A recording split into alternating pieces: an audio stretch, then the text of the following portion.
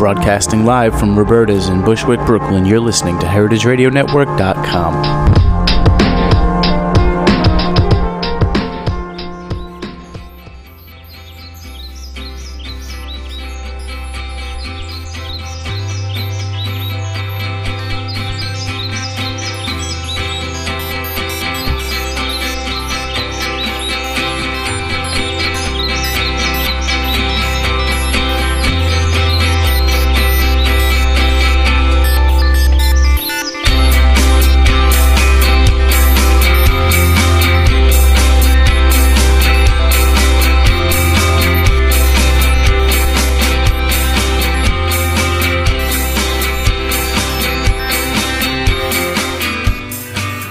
Hi, and welcome to We Dig Plants on the Heritage Radio Network. We're on a new day. Yes. Thursday at 2. Or close to 2. Thanks for tuning in. And, Yes. you can always hear this on iTunes and on the website archive. We are broadcasting from 2 shipping containers in Bushwick, Brooklyn, located next to Roberta's Pizza at 261 Moore Street. And there is still, on top of this container, a garden that produces food for the restaurant. I'm Carmen DeVito. And I'm Alice Marcus Krieg. And we are the gardeners, garden designers, and ladies of Groundworks, Inc. We design and build gardens in and around New York City. And this show, We Dig Plants, aims to bring the culture to horticulture. Now, Alice, I have a trivia question for you. Okay. Do you know what I was doing almost exactly 2 months ago to the day? I have no idea. I was rescuing squashes. Let me elaborate. It was August 26th, the day before Hurricane Irene was going to slam into New York and wreak its devastation on our city. Everyone was getting ready, filling sandbags, tying down their outdoor furniture, loading up on batteries and water. And on that day, my husband Robin and I were helping my mom cut down her giant prize squashes before the storm. Of course, we also helped remove her furniture and all the other possible flying objects around her house. I harvested my corn. Yeah. But my mom's first priority was making sure that those squashes, which subsequently won her several blue ribbons, did not fall off the pergola that they were growing on. Sure. Now, I didn't get it at the time. I was like, my dad's in the hospital recovering from surgery. A storm of epic proportions is headed our way, like potentially endangering many lives or at least flooding our homes. And she was worried about squashes, Alice. Well, today we're going to talk about the insanity of squashes and pumpkins and gourds. And we have an amazing guest who wrote a fantastic book. Susan Warren is our guest, and the book's title is Backyard Giants. And it's all about competitive vegetable growers, particularly pumpkins, and their drive to grow the biggest pumpkins at all costs. Welcome, Susan. Well, hello. Thank you for having me. Well, thanks for joining us. So how many seeds are in a pumpkin, Susan? Oh, that varies quite a bit, and it is a question that every grower anticipates when they crack open their pumpkin. It can be quite valuable, each seed, so they hope for hundreds. They might have 300 or 400. They might just have a handful. Some of them don't always mature. Some of them go bad.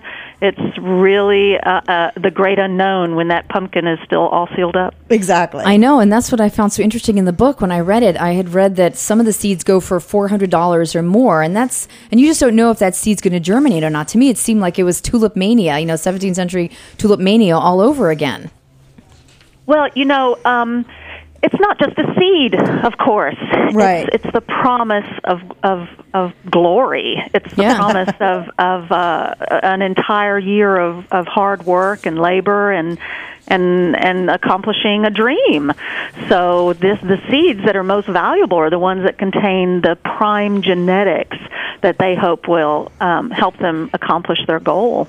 Right. It was really fun in the book to read about just all the different seed kind of genetics and the strains, and which were more profitable than others, and the 1068 versus the 1248, and it was also very suggestive, I thought. When I was reading it, I was like, this is a book about pumpkins, and they're talking about, and then he exposes the male part, and I was like, oh my god. Yeah. So tell us about that process a little bit. Tell our listeners about the killer cross, how they do that, how the growers do that.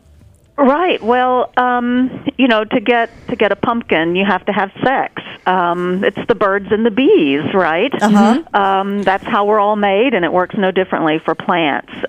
With a pumpkin, you do have very distinct male and female flowers. You'll see this on your squashes, on your gourds, and it's a process of pollinating the female with the pollen from the male. And in the giant pumpkins, of course, the bigger they get, the more, shall we say, life size they become. And it can be very almost erotic to watch these guys pollinate their pumpkins. Right.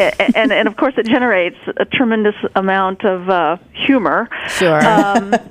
As they do this. But it's a process that is key to the entire season. If they don't get that pumpkin pollinated, then they're not going to have a pumpkin.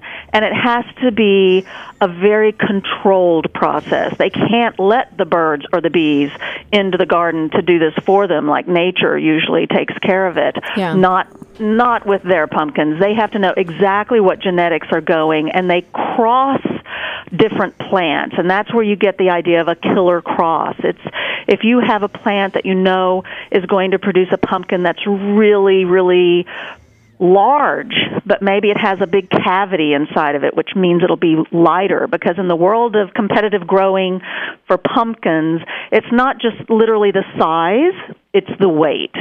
And that's the most definitive measure that they go by. So they're not only looking for the immensity of the vegetable, they're looking for, and they're fruits, by the way, but they're not only looking for the immensity of it, they're looking for the density.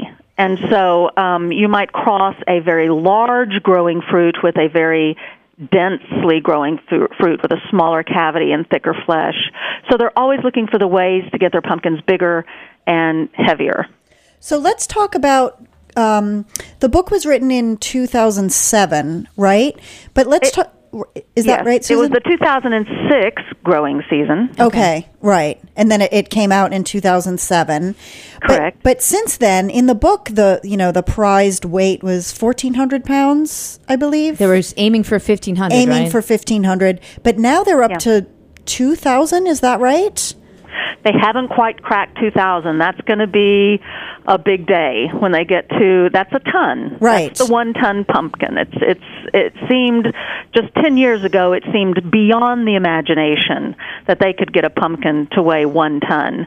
When I wrote the book, the real stretch goal was 1,500 pounds. A 3/4 ton pumpkin was the goal. And it is amazing how these amateur gardeners have been so successful with crossing and breeding these plants, and all the different techniques that they use to cultivate them and to make the pumpkin grow larger. I know. I was fascinated. You could write a book about it. Yeah. There are so many different things that they do with these plants to get the pumpkins large, that they succeed in adding 50, 100 pounds every year to that total. This year, I will say, without giving away the specific outcome of the growers in my book, the goal then was 1,500.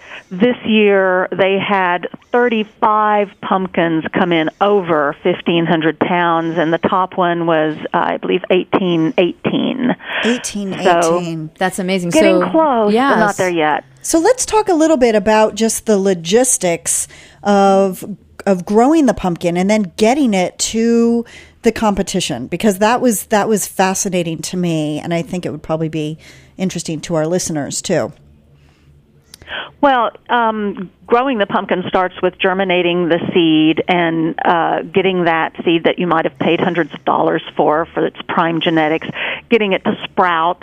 There's many different methods for sprouting your seeds, getting it into the ground, preparing the soil. Mm-hmm. These guys go berserk over just planning out and testing their soil and adding supplements to the soil, minerals and making sure the acidity is at the correct level. Everything has to be perfect for this pumpkin. Right, and which kinds of compost they're using, and everybody's got their own kind of secret method of Yes, of course, manure is the gold standard. Right. And so the different kinds of manure are as infinite as the kinds of animals that produce it. Right, there was chicken versus pig versus, One guy swore by mink manure because he lived next to a fur farm. Okay. So everyone has their special recipe that they think is the magic bullet for them, but they're really just going. It's a chemical analysis, and so it's actually very scientific. And these guys are amateur scientists in the garden. Once you get the soil right, once you get that pumpkin growing, these things are huge. Not only is the pumpkin that they grow big, but the plants themselves are gigantic to support that growth. Right. And so you have leaves in a mature plant that are as large as an elephant ear, and of course hundreds of leaves. The size of the plant itself is going to be larger than your average New York apartment. It's going to be 1,000 square feet, 1,500 square feet if you're really growing them large. Right, and they don't grow very many of them. I mean, what I was reading in the book, Susan, most people grow between 3 and 10 pumpkins, right? 3 to 10 plants. For competition, right? And then pick the one that obviously they anticipate is going to be the biggest, right? Yes, exactly. And so you're investing a lot because each plant is only going to support one pumpkin. And you might pollinate 2 or 3, and then you're eyeballing that pumpkin and saying, which one is going to be my prize winner? And then you're picking off the smaller ones so that it puts the energy into the larger one. And those pumpkins need a lot of water and nutrients. I mean, they suck that soil dry, don't they? Absolutely. There are, again, differing techniques on watering. Some people swear by watering every day. Some want the soil to dry out in between. But it's no question just many gallons of water every day on each plant. Pumpkins are made up of a lot of moisture. The danger with doing this is that the pumpkins will actually grow too fast. It's very easy for pumpkins at their prime growth period in late July, early August to put on 30 or 40 pounds a day. I know. As one grower told me, how would you feel if you were putting on 34 or 40 pounds a day? I'm pregnant right now, and I'm gaining a half a pound a week, and that's too much for this. I can't imagine being a pumpkin. Yeah, it was pretty astounding, and it's only in 5 months. I mean, isn't it about 5 months from germination to way off, Susan? Even less. More like 3 months is the actual growing period. They'll grow. They're pollinating around early July. Wow. Because they're planting in May. They're getting that plant mature enough to start supporting pumpkins, and then they get the flowers. Then they pollinate around the 1st of July. And they're growing in July, August, and in September, they're mostly through with the growing. At that point, they're just tending the plant. August is one of the most dramatic periods in the garden for these growers. It's when their pumpkins explode. Because they're growing so fast, they'll walk out and they'll be cracked open. Right. Heartbreaking. It's when all kinds of problems, it's the prime point for disease. They have poured on so much fertilizer and fungicide and chemicals and water onto these plants. A big thunderstorm literally can make the difference in your season because a tremendous amount of water all at once can make them literally absorb too much and explode. Mm-hmm. And that is a bad day in the garden. Yeah, especially because of all the money and the time and the resources you've put in. However, if you win, there are some big fat prizes, not only fat pumpkins, but there are some big fat prizes to be had, right? $250,000, etc. Well, in some cases, that's really not why they do it. They love to get some of their investment back. Right. But it depends. You can take a pumpkin. I think you're allowed one way off per pumpkin. So they strategize on which pumpkin they'll take a pumpkin to. And there's many way off scattered around New England and the West Coast. We're in the prime growing territory. It's really a sort of northern half of the U.S. Right. that supports the competitive pumpkins. Below that, you don't you don't have the right growing conditions Right. to get the real giants. And so you can, if you grow 10 pumpkins, you go to 10 way-offs. But, you're not going to win every one of those. No. And the money is, a $250,000 prize would be quite the exception. It's really maybe a $5,000 or something for a really good return. Doesn't come close to the investment these guys make. Well, it sounds like these are, like you said, they're amateurs. They have, most of them have full-time jobs or, other life responsibilities. So they're really doing it for the passion of it, not the money. They're just doing it for the pride, Right. And the love and the passion and the community and camaraderie and friendship that you get from such types of obsessions. And I want to talk about this a little bit more. We have to take a little bit of a break. You've been listening to We Dig Plants. Come back and we'll have Susan Warren back to talk more about these backyard giants.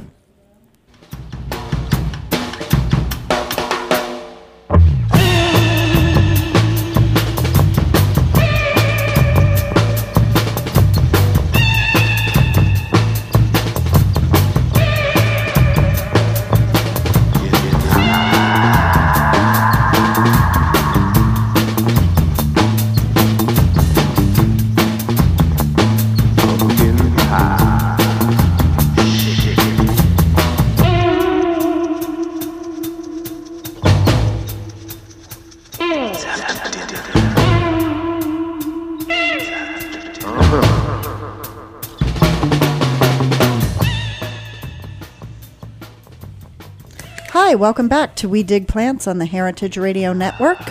You're listening to Susan Warren. She's our guest today. We're talking about pumpkins and giant pumpkin growing. That was a song called Pumpkin Pie by Kid Congo. That's great. And the Pink Monkey Birds.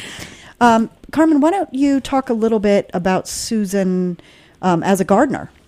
Well, Susan Warren started out, has been a lifelong journalist, starting out in Houston for the Houston Chronicle, then working overseas covering the first Persian Gulf War, and then on to the Wall Street Journal for 15 years, where she was a reporter and editor in Dallas covering the oil and natural gas industry. Now Susan divides her time between her work for Bloomberg News in Dallas and her garden. So, Susan, how did that translate into a book about giant pumpkins? Well, I had the luxury when I was working at the Wall Street Journal of looking around for story ideas, and occasionally I would find story ideas in my private life and the things and the experiences of just living my life. And one of the things that I had been trying to do in my garden was grow some gourds, and there had been a cross inadvertently made between two plants that I was growing in my own garden. And so I got online and started investigating how this whole pollination thing worked and crossing gourd plants. And everything I came up with in my searches was all about these giant pumpkins. And I just became fascinated. It doesn't take long to detect the story behind these pumpkins and the amount of effort and the amount of obsession that these people put into it. And these people have day jobs. They're professionals. They're airline pilots. They're country club managers. They're engineers. And then they go home and they spend hours and hours more in the garden. And I wanted to write about that experience, and it was around Halloween, so who doesn't want to read a story about a pumpkin around Halloween? Right. And that's how I first found Ron and Dick Wallace in Rhode Island, a father and son pair who compete with the giant pumpkins. Yeah, they were really fascinating. I found them, I guess they were kind of the main protagonist of the book, or at least their story sort of was a thread throughout the entire book. Can you tell us a little bit more about their $250,000 pumpkin patch, as they described it, and their and their holy grail of pumpkin growing? Well, like most growers, every year is not successful, and they had been trying almost 10, 15 years to get the world record. I mean, that is what these guys want to do. They want to go down in the record books. They're very competitive people. They don't just love gardening and enjoy it. They just want to win. You know, they want to be the person who grows the biggest pumpkin the world has ever seen. Yeah, it made me want to do it too. The book is infectious. And they can, you know, it's within their reach. Yeah. But year after year, they fell. Sometimes they came so close, you know, within 100 pounds of the winner, and bitter disappointments year after year. And I was very moved by Ron and Dick. They had a great relationship, a father and son relationship. Mm-hmm. They both really supported each other. They were a team in the garden, and how they divided things and shared the work, and yet they each kind of had their own pumpkins that they worked on each year and took possession of in the garden. They just seemed like the perfect vehicle to follow as they tried yet another year to be the record winners. And part of their dream, the year I wrote the book, was in expanding their garden because they'd had so many failures. Their dirt had become too rich and too infested with bacteria. So they were having a lot of pumpkins go down to disease. Mm-hmm. So they needed a new garden. So they bought, you know, another parcel of land, couple of acres of land, right, adjacent to their house. It just a little bit of serendipity. They just happened to have this land go on sale, and it was to him the perfect opportunity. Destiny. To expand the garden. Was destiny. So tell us, Susan, then, like, so say you've got this, you know, pumpkin that you think is worthy of Way Off. How do you get it physically to the Way Off? I loved that part in the book, if you could tell our listeners. Oh, there are so many machines that they've developed. In the early days of the giant pumpkins, you had special tarps with handles, and you would just kind of ease the pumpkin over onto the tarp. Now, don't forget, these are fragile. They may weigh more than 1,000 pounds, but they're still, you know, plant flesh, and they can break, they can crack, and once that skin is broken, they are no longer eligible for the Way Off. Right. So this is a very delicate process, and one in which they are, you know, very anxiety-producing for the growers. They used to be able to ease it onto a tarp, hand carry it to the back of their pickup truck. But these things have gotten so darn big now. A 2,000-pound pumpkin. How are you going to maneuver that?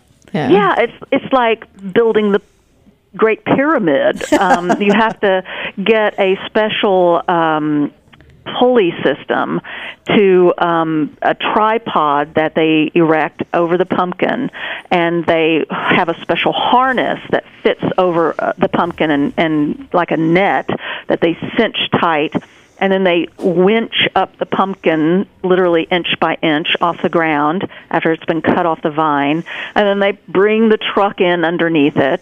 Some growers actually use a tractor to come in and lift the pumpkin on a pallet and move it onto a truck or a trailer bed. Then they have to reinforce it to make sure it's not going to roll or rock or hit against the side of anything and break on the way to the Way Off. Isn't it true, Susan, that if there's the reason they don't accept cracked pumpkins anymore is because people were filling them with water, because, as you said, it's not the size, it's the weight. So if they found ones that were cracked, there was potential that the person who was competing was filling it with something heavy, like water or something else. Yes, there are stories told about a few people who thought they would kind of improve their chances at the Way Off scale by always a bad apple. injecting their pumpkins with concrete. You know, the heavier concrete. the better. It made me want to. When I was reading the transportation information in your book, I wanted to take a Xanax. I was so nervous thinking about, you know, all that time and research. And, you know, Carmen and I are gardeners, and we install perennials, and, you know, we love to watch them grow. That's why we're gardeners. And then, you know, when something happens to it, you're just heartbroken. And that's just a flower for us. Well, we also have to talk about, we do lift heavy things. Yeah. You know, a lot of time we have to lift trees on roofs. We have to move tens of thousands of pounds of soil. And it's really fascinating. It was really fascinating to read about it. Yeah. And also there's some great pictures in the book too of the process, which I found really, really interesting. But before the pumpkin even gets to the way off, we talked a little bit about weather, which gardeners, of course, are obsessed about when so much is at stake. But you can't do anything much about that. But there's also the what you described in the book, Susan, as botanical predators. Can you tell our listeners about the San Diego grower who went to some, what I thought were some extremes to protect his pumpkins?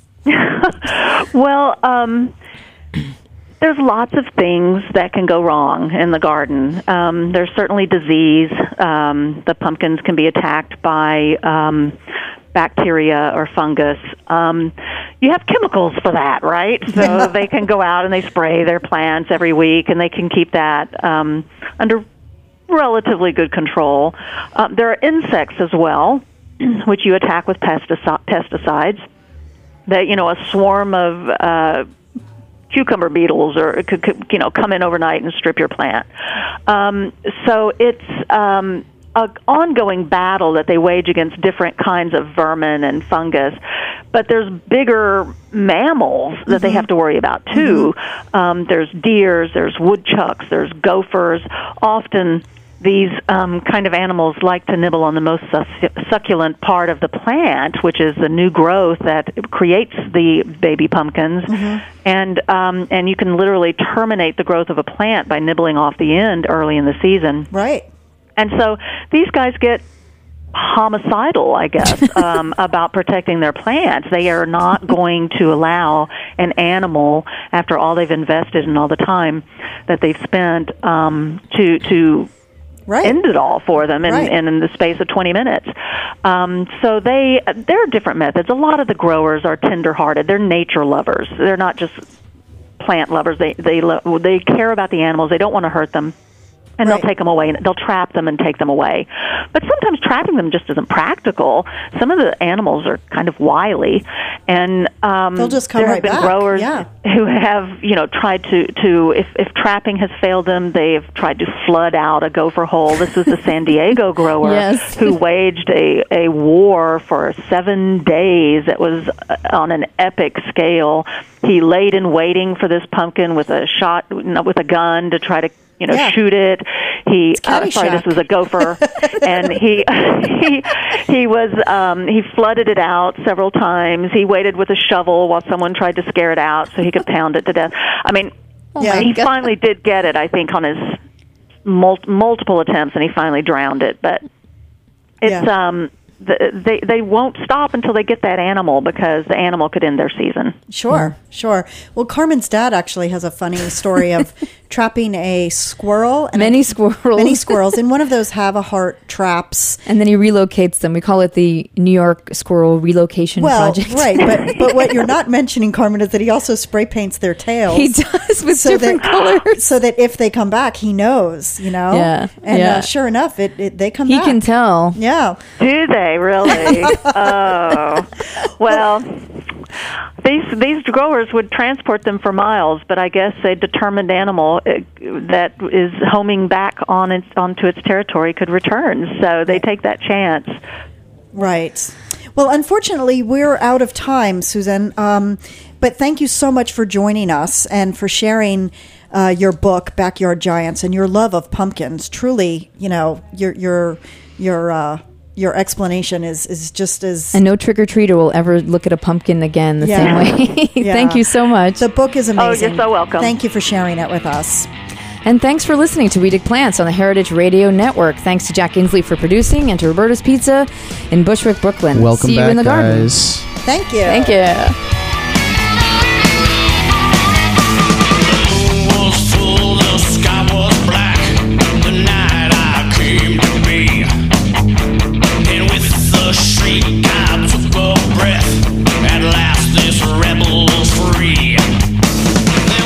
Thanks for listening to this program on the Heritage Radio Network. You can find all of our archived programs on heritageradionetwork.com as well as a schedule of upcoming live shows. You can also podcast all of our programs on iTunes by searching Heritage Radio Network in the iTunes Store. You can find us on Facebook and follow us on Twitter for up-to-date news and information. Thanks for listening.